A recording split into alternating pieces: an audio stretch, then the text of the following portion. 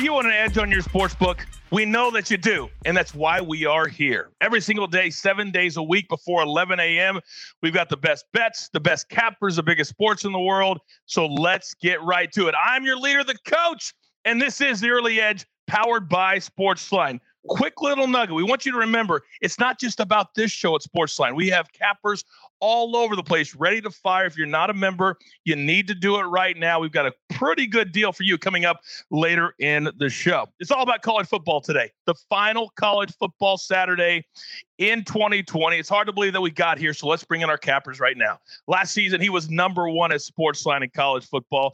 Emory Hunt. Emory, this has got to be the hardest season ever for cappers like yourself. Last night, for example, we had UTEP, a team that had no quarterback. They had no offense, hadn't played in over a month, and they scored 43 against North Texas. And they threw 4 interceptions. If I would have told you that they threw 4 picks, you would think they got blown out, but that game was really close. To me, for me, at least, normally during my whole season, I'm at spring practices, I'm at fall practices as far as summer camp is concerned.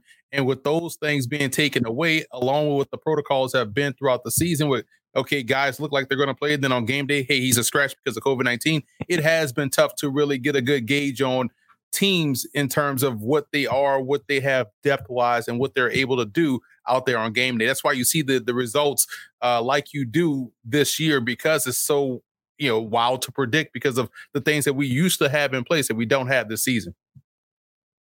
We've got to take like the Mike Tomlin approach. No excuses. We just adjust to what the market is. And this year, everybody has to adjust. Our second capper, Tom Fornelli. He's our soccer guru. Great at college football. Today, by the way, Tommy, this show is going to be in the feed for your Cover 3 podcast. We're excited about that. How are you? I'm good. Happy to be here. I'm like Emory. I took a couple losses yesterday, but, didn't feel bad about any of the picks. Like I said on yesterday's show, the only way West Ham can score is on set pieces, and both of West Ham's goals came on set pieces. So, sometimes you're right and you're still wrong. Well, we're like a great quarterback. You got to forget about the turnovers, and it's all about the next drive. For us, it's all about the next pick. So let's get to it because we got a lot of plays on the board today. So let's start. First one, noon Eastern kick in the Big Ten. Illinois at Northwestern. The Wildcats, they appear primed and ready for the Big Ten title games against Ohio State. Will they look past today is the question. This line started at 14.5, according to our good friends at William Hill. It has now come down to 14. The total coming in at 40.5. It started at 46.5. Give it to me, Tom. Yeah, the reason that total's coming down is I'm here in Chicago. I'm a few miles south of Evanston where the game is going to be played, and it's not going to be fun for anybody on the field. We've got temperatures in the low 40s, rain, and really high winds about 25 miles per hour. And I think those conditions are going to have an impact on this game. And I do think it's going to be low scoring. So that makes me want to take the Illini and the 2 touchdowns, because this is a Northwestern team that in its first game of the season was fantastic on offense. They scored more than 3 points per possession. But since then, they've reverted back to the Northwestern team we saw last year that really struggled to put drives together and getting into the end zone and scoring touchdowns. They're relying on their defense to keep scores low because they just can't outscore opponents. And I look at this matchup, I look at the weather, and this just strikes me as a 23-16 kind of ugly, sloppy game. So I'm taking Illinois in the 2 touchdowns just because I don't see Northwestern getting into the 30s, which is where I think they need to get to cover. All right, very good. So Tommy likes Illinois plus the 14. The hook didn't matter to him at all. Next on the board, we go to the ACC. Wake Forest at Louisville.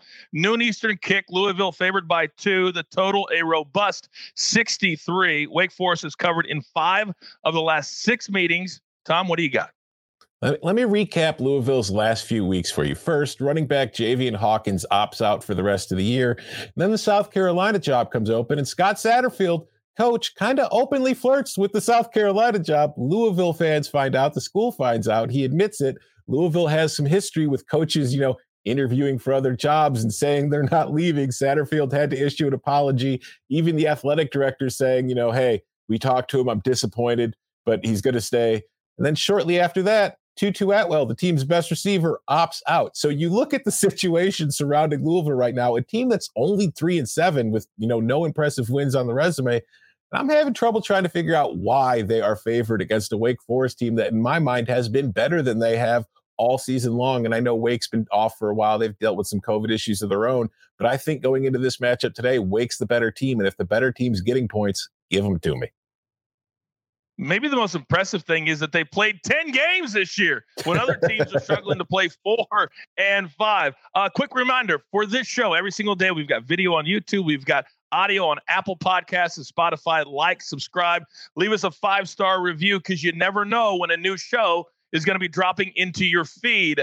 We work 24/7 for you. All right, this third game on the board, I'm going to need both of you. It's one of the pillars of college football. It's Army-Navy, but today it's being played on campus at West Point. Only the 7th time, guys, in the great history of this game that has happened, and obviously it's because of COVID.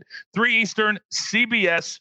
Let's start with you, Tommy. What do you like here? Because I know for you, the total is something you always love. Yeah, and I love the total in this game. I mean, I love this game on its own, but then when you look at the betting trends for this one, there's only more to it. This is what I call a service academy under. And when you get 2 option teams going back and forth against one another, you don't tend to see a lot of possessions on either side of the ball because they run the ball constantly, so the clock never stops, and that limits overall possessions, which limits, opportunities to score. And that's why since 2005, there have been 46 games between the 3 service academies. The under is 36-9-1 in those games. And that's why you see that total, you see 37.5, 38, depending on where you're at. You're kind of scared. That's kind of low. It's not low enough. Take the under. 15-2 in the last 17 meetings. This under has come in. Now you're seeing on the crawl at the bottom there, Army is giving 7. Emory, what do you like on that side of this game? I love that number. I'm laying those points with Army. Defensively, they are much better than Navy. When Navy is good, they've had great defenses, especially on the perimeter. They don't have that this year. I think Army rolls in this one. All right, very good. All right, next up, our 4th game, North Carolina and Miami. The Hurricanes coming off a 48-0 whitewashing of Duke a week ago. They are giving 3. The total, it has a 7 in front of it. It is 70 today. The Tar Heels are 4-1 against the spread in the last 5 meetings. Emory, talk to me. AJ Blades Jr., the star corner for Miami, is going to be out for this game. That's not what you want to hear when you're facing Daz Newsome in that passing game with Sam Howell at quarterback. I love the consistency and continuity that they have on offense. Passing game, run game, they're explosive. Miami, their offense outside of Derek King tends to be a little hot and cold. So I can't depend on them to hit the ground running. I can depend on North Carolina to do so. And you don't know which Miami defense will show up. So I like North Carolina. I'm taking them in the points in this game. A little hot and cold. That's a great description for this Miami team from week to week. Don't worry, everybody. I'm going to recap all these picks at the end of the show. Next game, historically, this is a battle in the SEC. Both teams usually have a lot to play for. Today, that's not the case. Florida, they still have their eyes on potentially a college playoff spot, but they've got to win today. LSU, it was kind of comical to me this week that they gave themselves a bowl ban when they probably aren't going to qualify for a bowl anyway, but that's another discussion for another time. The Gators are giving 23.5, the total at 68.5, 7 Eastern on ESPN. Emory, what do you got? Yeah, LSU probably was ducking that potential bowl game against the Raging Cajuns. They didn't want that smoke coming down. What I like about this game is that LSU is using this as a springboard for 2021, man, and it's the right thing to do. They're playing a lot of freshmen, but when you're playing a team like Florida that has its eyes set not only on the SEC title game, but the playoffs in general and a potential Heisman Trophy winner in Kyle Trask, I think they roll in this one. So lay those points to Florida. LSU is just playing way too many freshmen to go out there and keep this score low.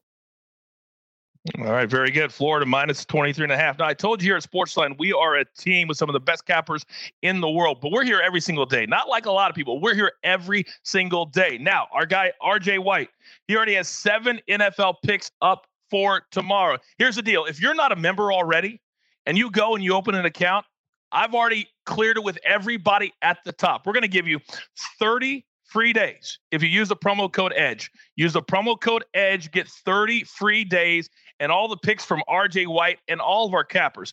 Now, guys, I know you like to look ahead to the NFL. Is there anything, and Tom, I'll start with you, that you're looking at already for tomorrow?